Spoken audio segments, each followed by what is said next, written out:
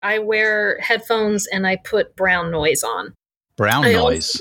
Yeah, it's not the same as white noise. Well, it's a shitty version of white noise. Yeah, it's a shitty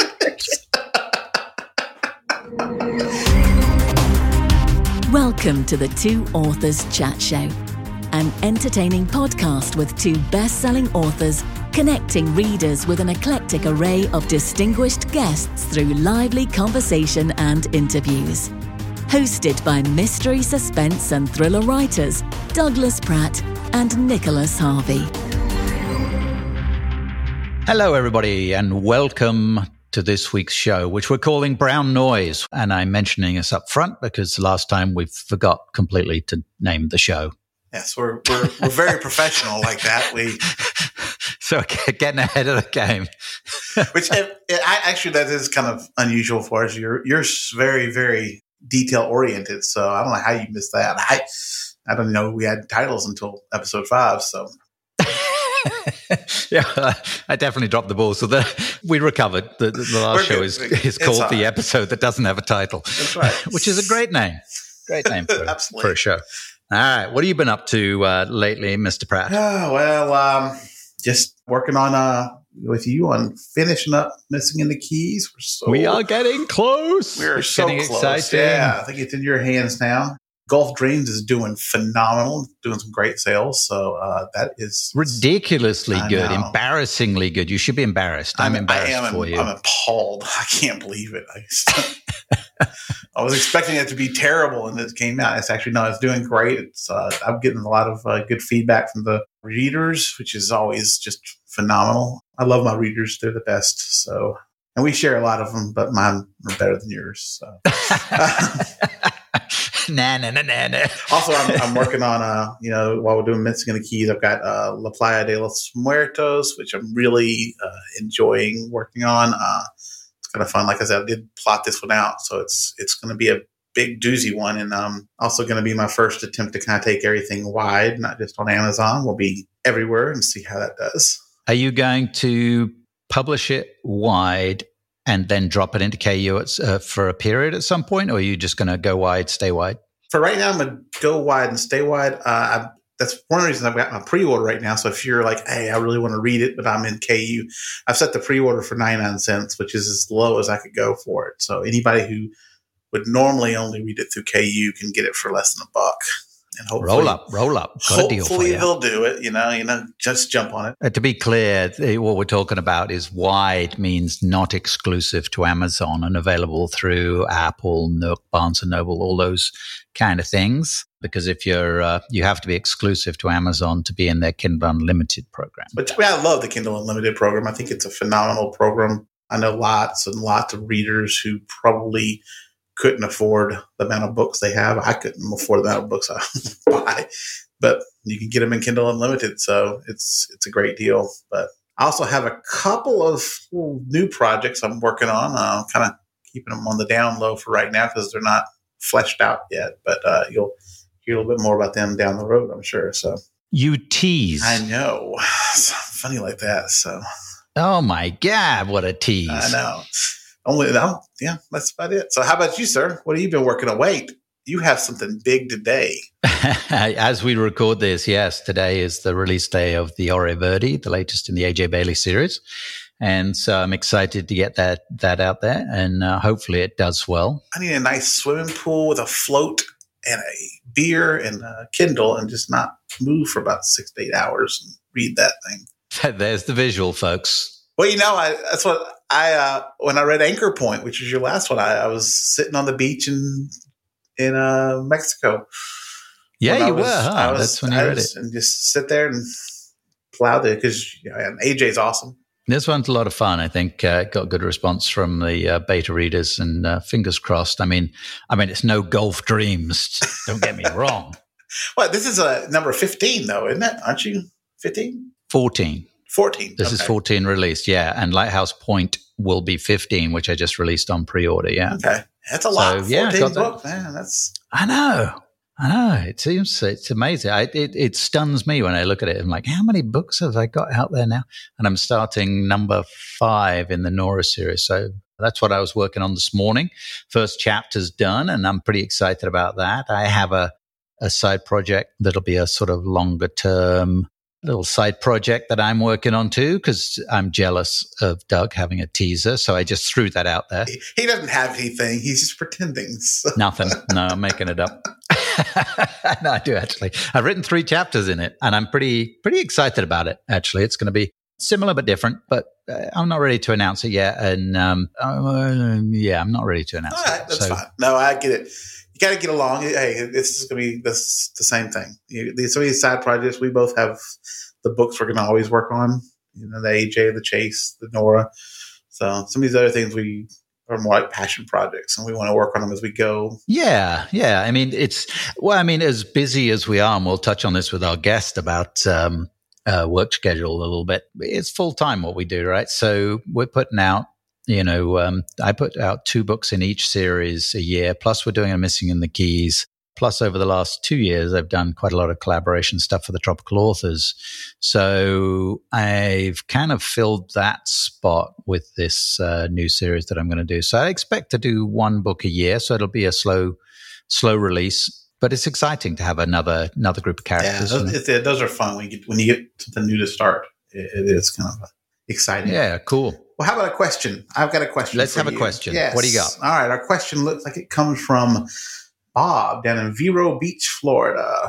Nice place in the world. Could somebody do surfing down in Vero Beach? Maybe probably.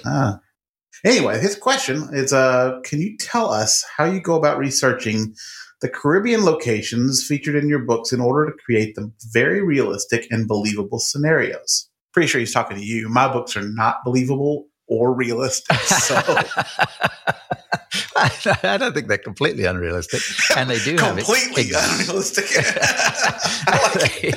like you don't disagree. You're like, yeah. But you've got some great locations. Oh, I do. Yeah, no, some of the locations is fun. So, but you answer first. How do you go about doing your research, other than you live in Bonaire? So, yeah, I live there. That's it. Well, the Cayman Islands has been what we called our second home for over 20 years. So, both my main series are based in the Cayman Islands. Although I do feature other locations, and I do take them away from time to time.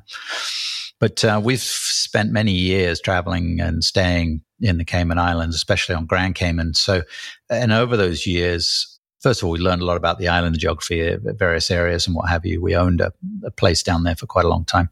We built great friendships with so many people there. So I have this wonderful lady who, Casey Keller, her and her husband Keith used to run Neptune's Divers in the Cayman Islands, and we dove with them from the mid 2000s on exclusively. Every time we'd go down, we'd just dive with them. And they ran a little 6-pack boat.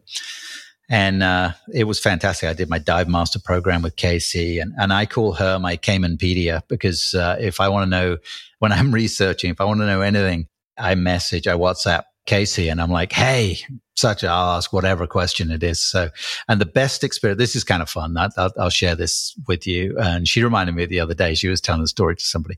So she now works for the Department of the Environment. So they pulled their boats out of the water and stopped running their dive operation. God, I don't know, 5 or 6 years ago, somewhere around there. And she works for the DOE. And so she drives around in a truck or a boat, depending on what she's up to that day, around the island, taking care of various things to do with the water and coastline and what have you. So I messaged her one day and said, hey, I'm looking on Google Maps, and I see this location I'm in West Bay. I've got this motorcycle chase scene with AJ on her motorcycle and Nora. I want to take them through this trail, but I can't tell what the heck this is. And she said, send me a screenshot. I sent her a screenshot of the map. She said, I'm out in my truck. I'll go there. She drives over and goes down, and she says, it's a cemetery. And it looked from above, because they've got all these mausoleums, right? These big concrete mausoleums. It's right by the coast, it floods. She says, yeah, it's this cemetery. It's brilliant. I'm like, oh my God. So I'm writing this scene. I'm like, okay, if they turn right here and they go across here, what do they come to? And she's like walking down the trail with her phone, messaging me back, going, okay, and now it turns to dirt. And yeah, there's room through there. They could make it to the coastline. And then it turns to this. And then it comes out at Cobo Coast Resort down the road. I'm like, perfect, brilliant. They'll ride down there and they, chase these people and everything else. And that's how the whole scene came about. And I am literally writing it the scene real time on my laptop while Casey is pre-running it, describing the setup. So that's the kind of relationships you build and over time. And currently, we've been in Bonaire for quite a few months now. And so I've decided to make Lighthouse Point, which will be the next book in the AJ series. I'm going to base it here in Bonaire. AJ is going to take a trip away from Cayman. And I've already figured out a little bit of backstory that I want to do for it. So that's kind of fun. So yeah, I try and visit, but otherwise, heck, good old Google Maps is something else, right? Especially if you can take the little yellow guy that you drag across the screen and he wiggles his legs and you drop him in a spot and you can, yeah. I'm always so pissed off when you drop him and there's nothing there. The little blue line doesn't come up and they haven't mapped that part. Yeah, it's like, damn it. Can't see what's That's there. when I make it up. See, I don't call somebody to go walking through the cemetery while I'm doing it. That's like a second level of yes, that is a type A personality right there. No, I mean mine's very similar. Now I don't have a Wikipedia that walks around for me, but the Google Maps is great. If I don't visit it, for Playa that I'm working on now, Ashley and I went down and we spent a week and a half in Puerto Vallarta and just kind of explored it. And I had some chase scenes I wanted to do, so I kind of walked them and we saw what they looked like. It's funny talking about Google Maps. As I was mapping it out and outlining the story, I was trying to refresh my memory, running through Google Maps, and I have a apartment complex. So I was like, yeah, I want to do this apartment. And when I went to go look at it on Google Maps, I'm like, that's perfect. That's a great one. And then I look at it from a different angle, and it turns out they tore it down a year ago and rebuilt it. So when you're on Google Maps on one corner, it looks like the old apartment, which is what I want. On the next corner is these brand new condos. And I'm like, oh my gosh, that sucks. I got to go find a new building and kind of change everything up. But, and so visiting is great. Some of them, I completely used Google Maps when I did Havana Sunrise, because it's kind of tough to get to Cuba. So sometimes you got to kind of rely on that, and it helps a lot. But as we were just writing a scene in Key West for Missing in the Keys, and a lot of the little blue dots did not go everywhere I wanted them to go in that marina. So, hey, we used our Key Westpedia there. We reached out on some of the harbor details to. Obviously, I lived in Key Largo, which is 100 miles from Key West. But we'd go down. We've been down to Key West a couple of times, but still, I've got some friends in the Keys who know the areas real well. So that was great. We were mapping out a scene of what's happen with a certain vessel down there, and get hold of a contact down there. It's neat to have those resources. And running a Google Map technology is great for that nowadays. Like, even if you're interested in seeing the world, you can kind of walk around in Google Maps and see anything. To me, it's fascinating how small we've gotten. All right, let's move on to this week's interview, because I think we're both a little excited about this. It'll be with a USA Today and Wall Street Journal bestselling author, Lisa Regan. Her suspense thriller detective series, Josie Quinn, is her main protagonist. It's a mainstay at the top of all the charts in thriller. That series started quite a few years ago now. It's been running for a while, and she's up to around 19. I think she said she's writing 19, and we'll talk to her about where that's heading in the series. And look at you on know. 14. But I wish I was selling as many as Lisa Regan is. Anyway, let's chat with Lisa.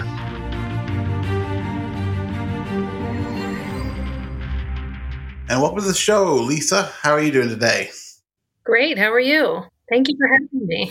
You're welcome. And it's storming there in Pennsylvania. I think it's storming everywhere. I just talked to Nick Sullivan, a friend of ours, before he came over, and he's in New Jersey, and he's having a new roof put on his house. So today it's like Armageddon storm is happening over his place as they're trying to put a roof on it.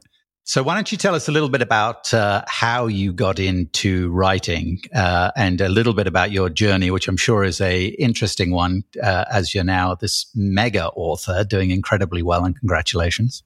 Thank you. I have to go way back because as soon as I was able to pick up a pen and know what letters were, I was always scribbling stories, characters, poems. And then when I was 11, one of my parents brought home a typewriter, started using that. I wrote my first book on that, which was 140,000 words.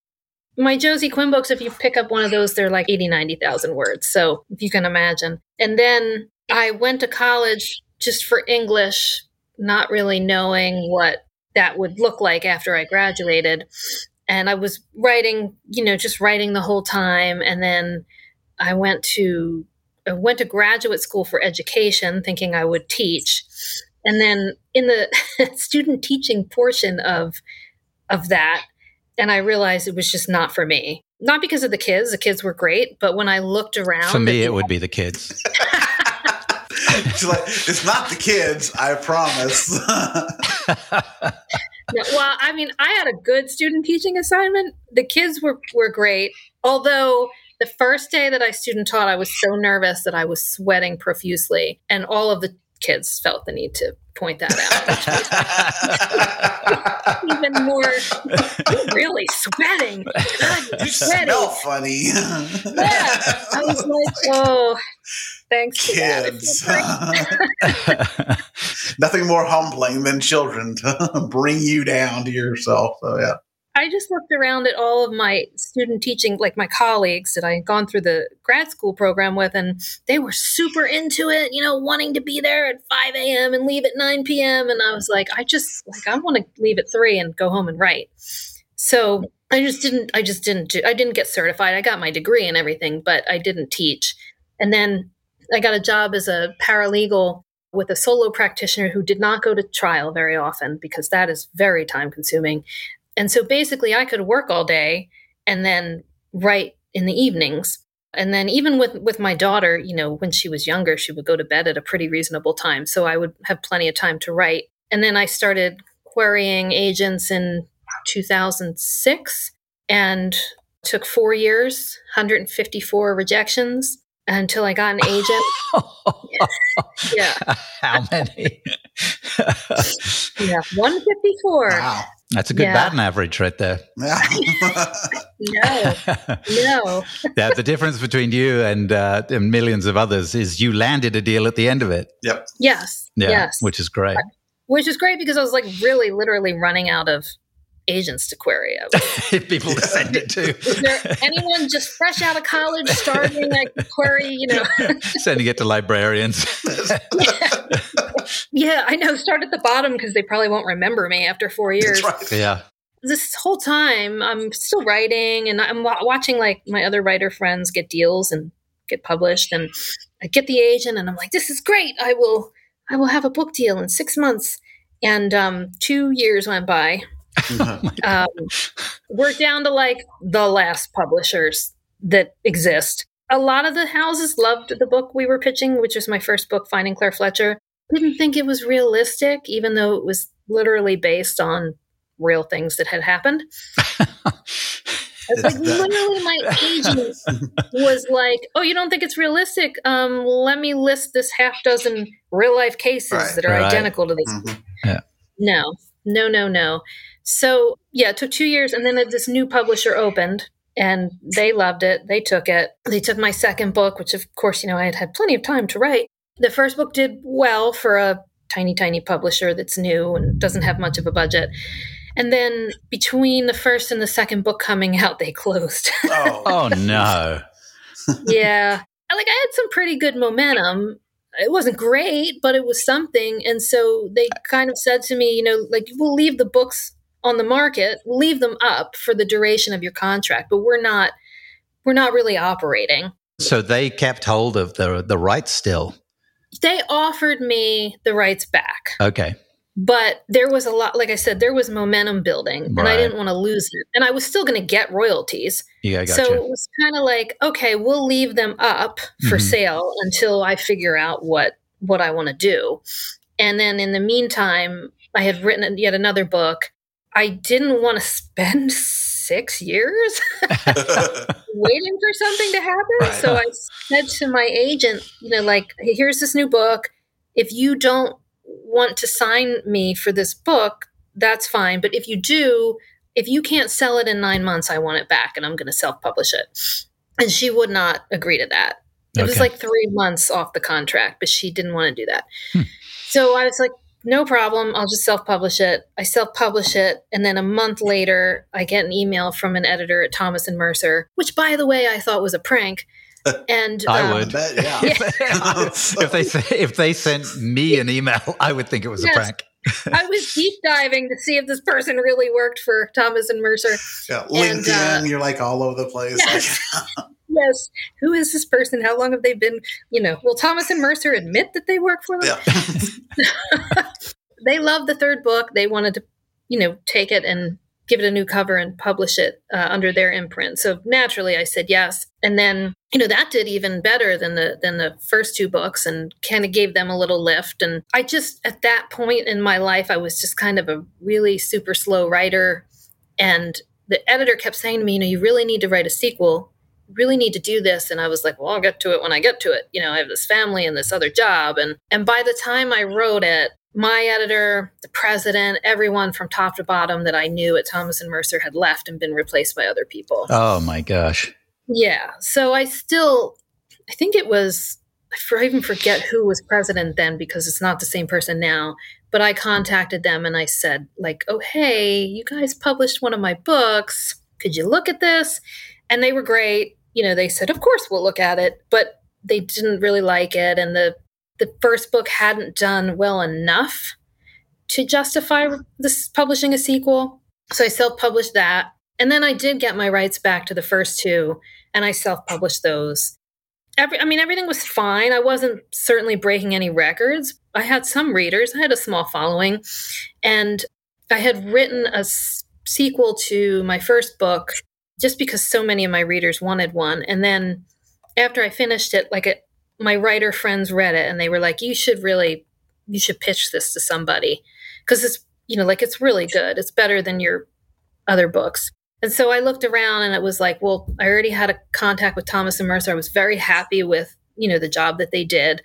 And then there was also Book Auteur, and I had read a bunch of their authors and loved their stuff.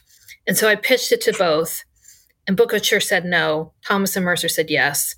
So they published those. They actually took the first book back, and republished that and the sequel. And then I was still in contact with Book Auteur, and the editor was like, really love your stuff. And these weren't right for us, but what else have you got? And then I just sent her every single thing, just stuff written on scrap paper, every idea I had ever had in my life. Some of the ideas were literally a sentence. Some of them were 30 pages, and I just sent her everything. And she chose one that turned out to be Josie Quinn. And so you were with Book Couture from the moment you started doing Josie Quinn? Yes. And I actually wrote that book without any guarantee of a contract. She just liked the idea. And she said, if you can write this and, 2 proposals for 2 more books in a series, then we'll talk. And so that's what I did. And then did they sign you up for the 3 or did they sign you up for longer? No, they signed me up for the 3. And, in my experience, that up to that point, I was like, oh, this is great. They'll publish these 3 books. By the end, they'll be sorry that they did. And I'll just be looking for, another avenue to publication. Little did you know. Yeah. And the first book came out, and actually it had a different cover when it first came out. Wasn't doing well at all, which I totally expected. They were like, this isn't cool. So they changed the cover, and overnight sales doubled. Yeah. Then it Isn't that incredible? Yeah, it's amazing. And then actually, that book did okay, but then the second book did really, really well. And then people started to go back and read the first one. And so by the time the third one came out, it was I think that was on the USA Today for 9 weeks or something. Really? Awesome. That's really cool. Because then I said to my editor, well, let's see if we can do 10. And of course, then it fell off. But But the 3 did well. And then they signed you again for more. For 3 more. And then I think it was 4 or 5. Numbers 4 and 5 came out and did really well. And then I think the next contract was for 6. Then they offered me a contract for 8. So that was a total of 20. And then last fall, they came to me and said, we want to sign you again. And it was kind of how many books do you want to write for us? And I was I love writing for them. I was I don't know, as many as you'll let me. Right. Nice. So we settled on 15. And I was happy with that. So that'll be 35 books in that series. Yes, if readers are still into Josie. Yeah. If you get to book 25 and readers are like, I am done with this, I've got a whole bunch of other ideas. Yeah. Scraps and scraps of paper, right? So yeah. Yes. So now I'm casting a question here. So you earlier you said you're a slow writer. So now you have 35 books to write. So that means you've got deadlines. And how does that affect the pressure how you feel with writing? So well, I was a slow writer. You were. Yes, mostly because I used to just not have there was no plan. It was just like, girl is found in the park dead. Go. Okay. Yes. It was super inefficient. Yes. I write that way now, and it drives Nick insane. We're writing a series together that we just started, and he's a pantser through and through, and I'm a plot pantser mix. I'm converting over to planning, to outlining now. I'm bringing him to the dark side. Yeah. Yeah. Well, that's what happened. I was like, I can't. I'm like, write 3 books a year now, and I was like, I can't just wing it, So I spend a lot of time working on the outline and thinking things through and chatting with my editor, and that makes it a lot easier. You're plotting the books themselves, and you said like the next couple. Are you plotting 10 out? Like, are you starting to plot the arc of some of the characters and storylines? And well, yeah, it's 10 ahead because I had not started writing 17 when we had our big planning session, and we planned out to 27. And so I'm writing 19 now, and we've adjusted things a little. I am able to get on a call and talk to my editor at any time. And we had talked about doing a prequel for book 20, and then the response from fans didn't seem that enthusiastic. So we were like, okay, we won't do it. We'll just go right to whatever the next book in the queue is. And so that's what we do. So like with your fans and your what do you think are like your readers are looking for in thrillers and those kind of tropes? And do you get that kind of feedback from them? Because you've got a good relationship with your fans, correct? So. Oh yeah, they're the best. They're super, super engaged, which I love. The thing I've noticed is that they tend to care more about the series' regular characters than they necessarily do about the adventure or the mystery in any particular book. So what I try to do is whatever mystery or case that Josie and team are trying to solve, I try to make it, I try to make them connect to it on a personal level in some way, or have the case affect them emotionally in some way, so that you're getting those high emotional stakes along with the technical high stakes of trying to solve the crime. Have you had readers like up in arms about something you've done with Josie? Well, in book, I think it was book from book 5 to 6, she was having a rough patch with her then boyfriend, Noah. And I literally got stopped on the street by readers while I was walking my dog. And they were like, don't do it. Don't do this to Josie. Don't break them up. This is all Josie has. She has to have something good in her life. Well, I'm already fascinated because I'm reading Vanishing Girls and she just shot Noah. Right. Yeah. So that's good to know that they sort that out. They work through it. It's like marriage. It's like marriage right there. Yeah. I don't believe I've ever got back together with anyone I shot before. That's because you didn't love them. If you loved them, you get them back together. That's the way. That's the way love works. True love doesn't matter whether you shot or not. So right. You can overcome that. You can overcome. Josie was like, it was a well-placed shot. I mean, that's right. Yeah, absolutely. See, she shot with care and precision. That kind of thing you only do when you love someone. I mean, my wife would use a shotgun, so she made sure I didn't get back up.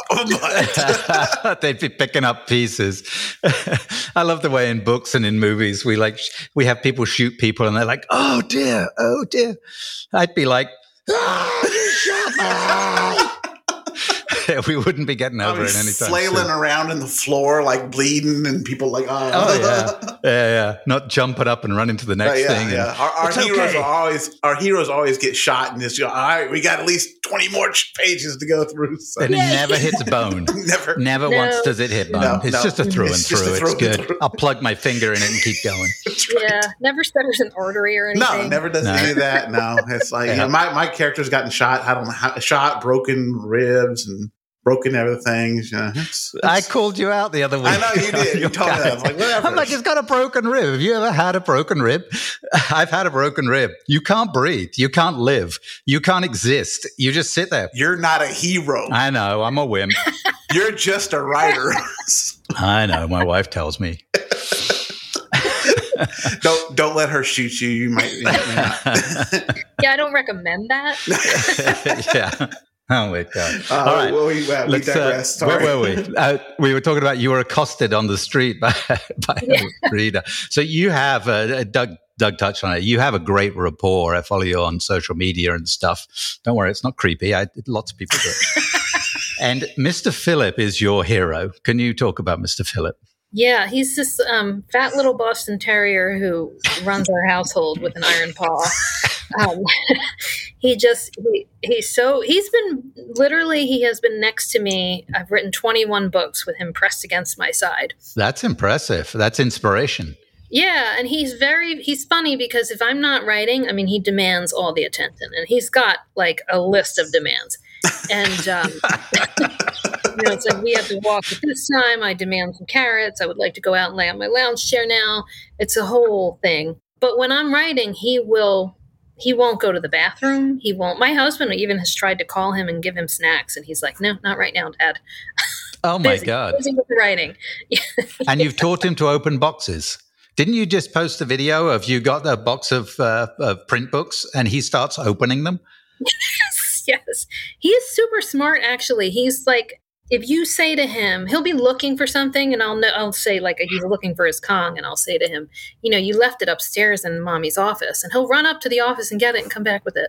You might have to explain what a Kong is.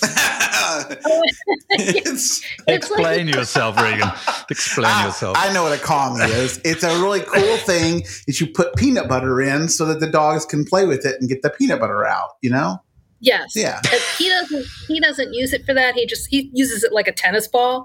It's fair. So it's this oddly shaped thing that it just bounces and like you never know which direction it's going to go in. So I apologize for Nick. He's British and he has a dirty mind. But apologize for me. You just said dogs and peanut butter. I mean, why does your mind go back to that?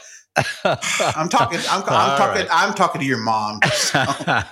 Well, yeah. While we're on the subject, this is a lot of fun. But poor Doug just lost one of his dogs. Of how old? 13. She was about 2 months shy of 16. 16. That's it. Oh my God. Yeah, just the other day. Yeah, we had she was great. I mean, she was a fabulous dog. She just kind of was out with my kids walking through the pasture. Came in and went down, and turned out she's had a tumor. We knew it was kind of close. She's 16. She's a big dog. So that's so sad. So sorry, mate. I will probably memorialize her at some point in one of my books. So because name a you have to buy a new boat. My main character lives on a boat.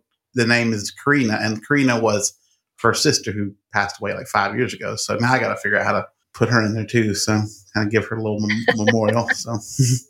So apart from Mr. Phillip being your inspiration, do you have a writing area, like a study? Do you have like a vibe, like surroundings? Do you have music? What do you do to write? Can you just write anywhere or? I can write anywhere because I did for many, many years. I still to this day will tell you that a doctor's waiting room is the best place to write. Because there is no other stimulation. That's true. Like you are sitting here waiting, staring at a magazine that came out 10 years ago. Oh, and probably characters you can describe too. No kidding. Yeah, absolutely. But now I have an office, and I sometimes sit at my desk, but like Philip was not happy with that, so I had to buy a bigger chair that we could sit in together. And so I sit in, because before we moved into this house. Iron Paul. Yes, Iron Paul. That's right. Philip gets what he wants. before we moved in here, I used to sit on our love seat just with my laptop in my lap and write like that. And he would be right next to me. So I had to come up with this chair and we sit in it together. I wear headphones and I put brown noise on. Brown noise? Yeah, it's not the same as white noise. Well, it's a shitty version of white noise. Yeah, it's a shitty version. I was going to say fart sounds. That's all I could think is fart sounds. Yeah. You didn't anticipate this when you came on the show, did you? I was going to say, my dog provided that noise on his own. So I don't know. Yeah, that comes from Mr. Phillips. Okay, you better explain what brown noise actually is. Well, Chelsea Kane told me about it because I have ADHD, and she had told me that brown noise helps people with ADHD. And I went on, you just like go onto YouTube and you can find it. And it just immediately settles everything in my brain. It's really the strangest thing. There's something about it. I can feel like the like in my brain, like just settling, and then I can focus. Oh, wow. And I also use a timer because I get distracted very easily. So I'll set it I start with 10 minutes.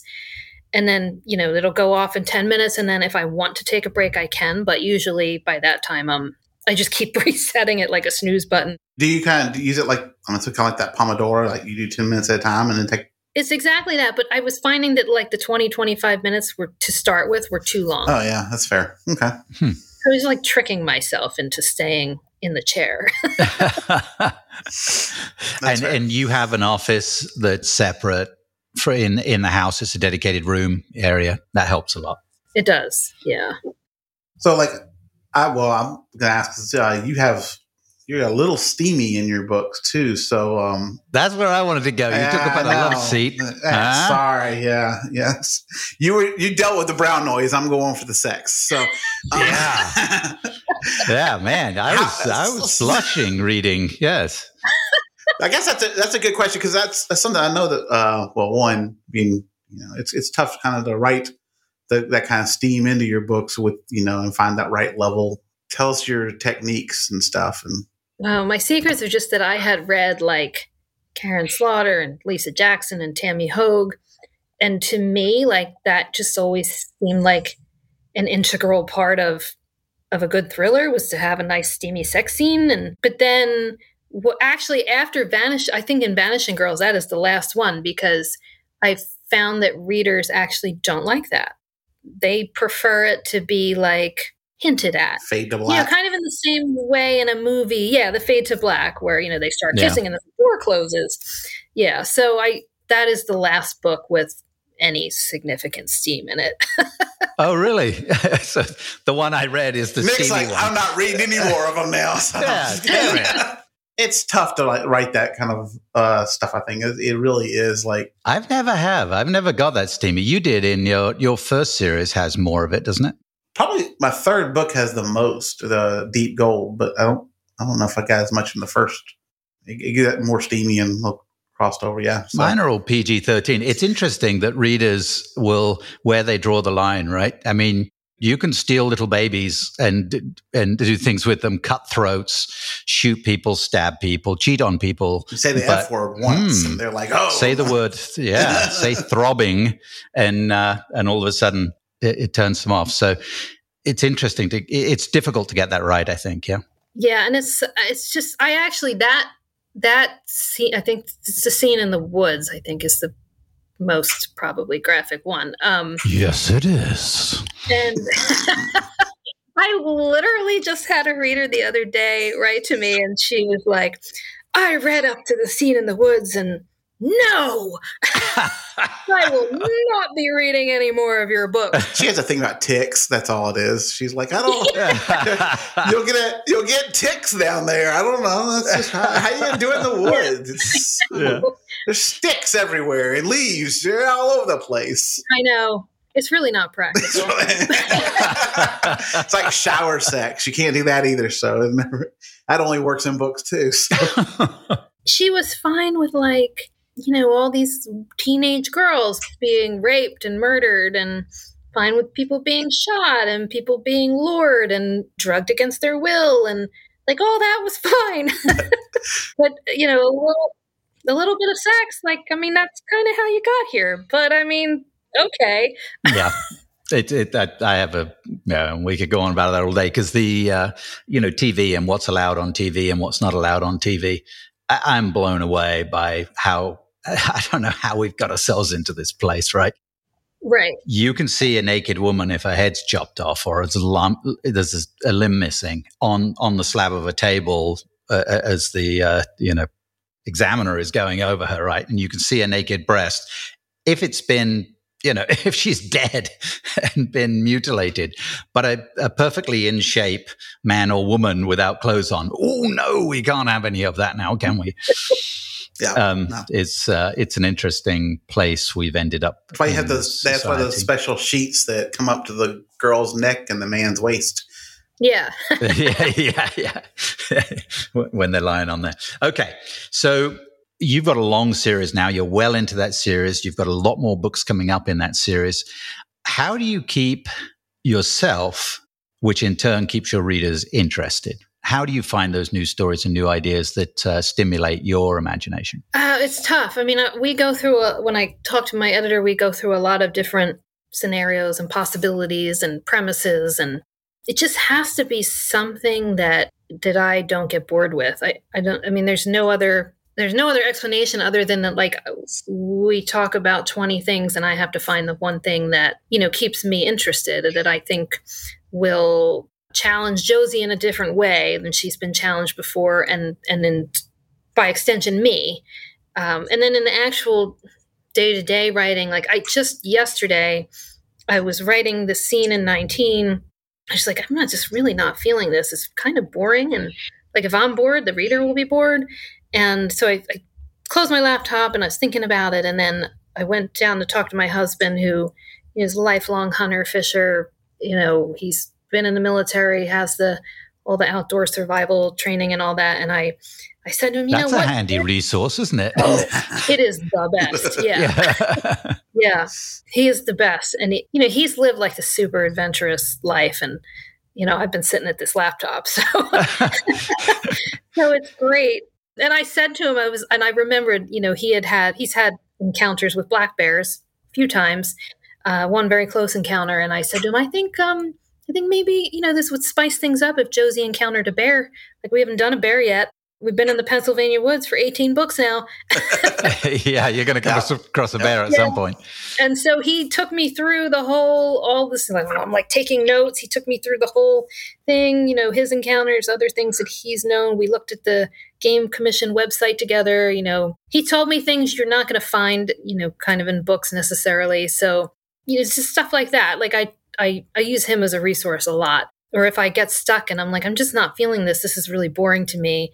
I talk to him. I have some other writer friends who are really good. My friend Maddie Dalrymple and Jane Kelly, they will jump on a Zoom call with me, drop of a hat, to talk about plot.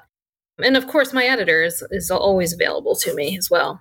That's great that you've got an editor. That's one of the things that comes with Trad. I mean, we all have editors, right? But I think that more intimate relationship that you have through a trad published situation is pretty interesting. And has it been the same editor from book one? Yes, it has. And actually, my editor is on paternal leave this year, so I have another editor, like a temporary editor. But they were in New York in September, and we met, the three of us, together, so that my editor could kind of hand me off and I would feel comfortable. Oh, wow. Nice. That must be a bit of a stressful segue, right? I mean, although you've laid out what's going to be in those books already, I suppose. It was at first, because I was thinking, my editor is really used to my habits and my anxieties and my routine and how I work. Because I always have like a major meltdown at some point in the first draft. And I was like, so does Nick. Don't feel bad. So part of it. I get all cap letters. Oh, it's all part of being a diva. It is. Well, you're special like that. But no, the new editor has been great and so much better than I ever could have imagined. So I'm really happy. Well, hey, so I've got a question for you. So with coming up on 35 books, are there any TV movie options coming up anytime soon? Can we see Josie on Peacock or something? I would love that. No, I mean, we get phone calls or messages, I should say messages, emails and such, from production companies saying, we're developing projects. Are these still available? And, I say yes. And then I refer them to Richard King does our rights with my publisher. They handle that. And, they have conversations with him, but none of them have ever reached the point of more discussion yet. Yeah. It's all of us as writers, right? That's the dream. It's the good and the bad too, because, for some people it's fantastic and they make it into this wonderful movie with great actors and good directors. And then when you sell those rights, they pretty much go out of your control unless you're in a power position to sign a very good contract, which is pretty rare. And then if you can get some people really making a mess of your manuscripts. Oh, yeah. What lies ahead? Obviously, we know there's more Josie Quinn coming down the road. Is there bandwidth to bring out something else, another series, something alongside? I mean, I have ideas, but just right now with 3 books a year, I just don't see it as feasible for me to. I love what I'm doing. I enjoy doing those 3 books. I'm happy with them, and if at any point that slows down, then those ideas are there. But I don't really feel compelled at this point to write anything else. And, I don't have time to do much else. So yeah. Yeah. Three books a year in through traditional publishing is very fast, is it not? We're both indie, so. I think so. I mean, I know, you say, 3 books a year, that's a lot. And then a romance writer will pop up and go, I do 10. So then I feel like, I'm like a loser with my sad little. Yeah, we have a couple of authors in our genre right now that are doing a book a month. And I don't know quite how they physically do that. I mean, we're both doing 4 or 5 a year. And it's full-time, like very, very full-time. So, and I know through traditional publishing, there's a little more in depth with the editing process and things that go on. So they tend to take a little bit longer. So 3 is pretty busy. All right, Douglas. Yes, we have one final question for you. We have a little gimmick here that we do. We have, you may have listened to us. You probably had because you're smart, but we have our wheel of questions for our final question for you. And we carry around the wheel just for the sound effects. So you get one day we're going to record it and I don't have to carry the wheel around anymore. So anyway, let me give you a spin and you can listen to it. And our last question is, what is your least favorite band or singer? Oh. No holds barred. We don't make you sing it, but if you do, that's extra points. Who comes on the radio and you're like, no, reach for the knob right away? Oh my God, my family could tell you immediately, but not because I dislike either of these bands. I have no feelings really at all, but just because, so our radio stations, they play these 2 bands all day long. Literally every time you're in the car and one of their songs will come on and you will change the channel and it's the same effing song on the other channel station. And it's every day. And this is terrible, but it's Bon Jovi and Queen. Fair. And so now I have heard Bon Jovi and Queen so much that I just can't. I can't anymore. And I mean, they're both great bands, but I can't. They've just been overplayed for me now. And my husband immediately, if either one of them, well, I should say when they come on the radio, he's very fast. He's like, I know, I'm going to get it. He changed it. Do you find your husband sitting in a closet with headphones on, listening to Bon Jovi and Queen because he actually likes them? I don't know. I'll have to check. I don't mean to bring paranoia into your marriage or anything. So that leads me. What is your least favorite Queen song? Yeah. Oh, this is terrible. But again, just because I've heard it, I don't know, millions of times. It's the most famous Bohemian Rhapsody. That's it. Yes. I just can't. I can't anymore. It's too much. It's too many times. Too many times. That's fair. They do play it a lot. I don't know. What do you got, Doug? Who's yours? My least favorite band or least favorite Queen song? Least favorite band. There's a couple of them, but the Monkees. I absolutely hate the Monkees. The most well-meaning, happy, joyous band of all time. The Monkees never hurt anybody. Years and years ago, they did. First of all, music in general is terrible. I mean, they weren't even a real band. They made them up. They did, yeah. In 1996, I went to the Mid-South Fair here in Memphis, and at the time I was newly married. I had a baby. He was not even a year old, and we were there. My father-in-law and my sister-in-law performing at the fair, so we got to go in, and the Monkees were playing, and my mother-in-law is a huge Monkees fan. And so we go in, and when you're sitting there in 1996 and the Monkees go, let me play you something new, you're like, oh God. So I'm holding my 11-month-old, and he's being just a perfectly good child because he was a good child. And so I pinched the absolute shit out of him so he would cry. And let me take him out. To which I went out, and I think we had a funnel cake together. Yeah. I know that is a hatred right there, where you abuse your own offspring to get out of listening to the Monkees. How about you, sir? What is your absolute worst? Oh, you know mine.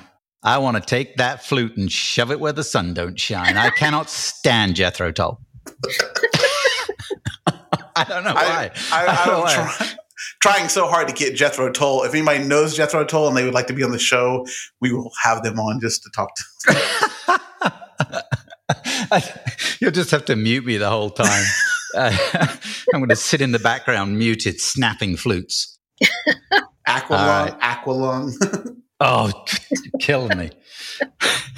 I would pinch a baby.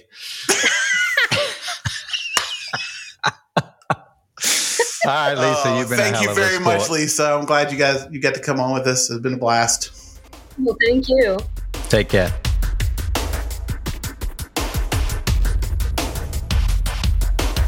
Thanks for listening, everyone. Thank you so much to Lisa Regan for joining us. What a great episode that was. She was a hoot. And what was really cool, she was talking about there was thunderstorms in Pennsylvania where she lives. And every once in a while you could hear the thunderclaps in the background. It was loud, yeah. I was like, man. So that was great. No, she was awesome. So thank you very much for coming on, and look forward to hear more from her.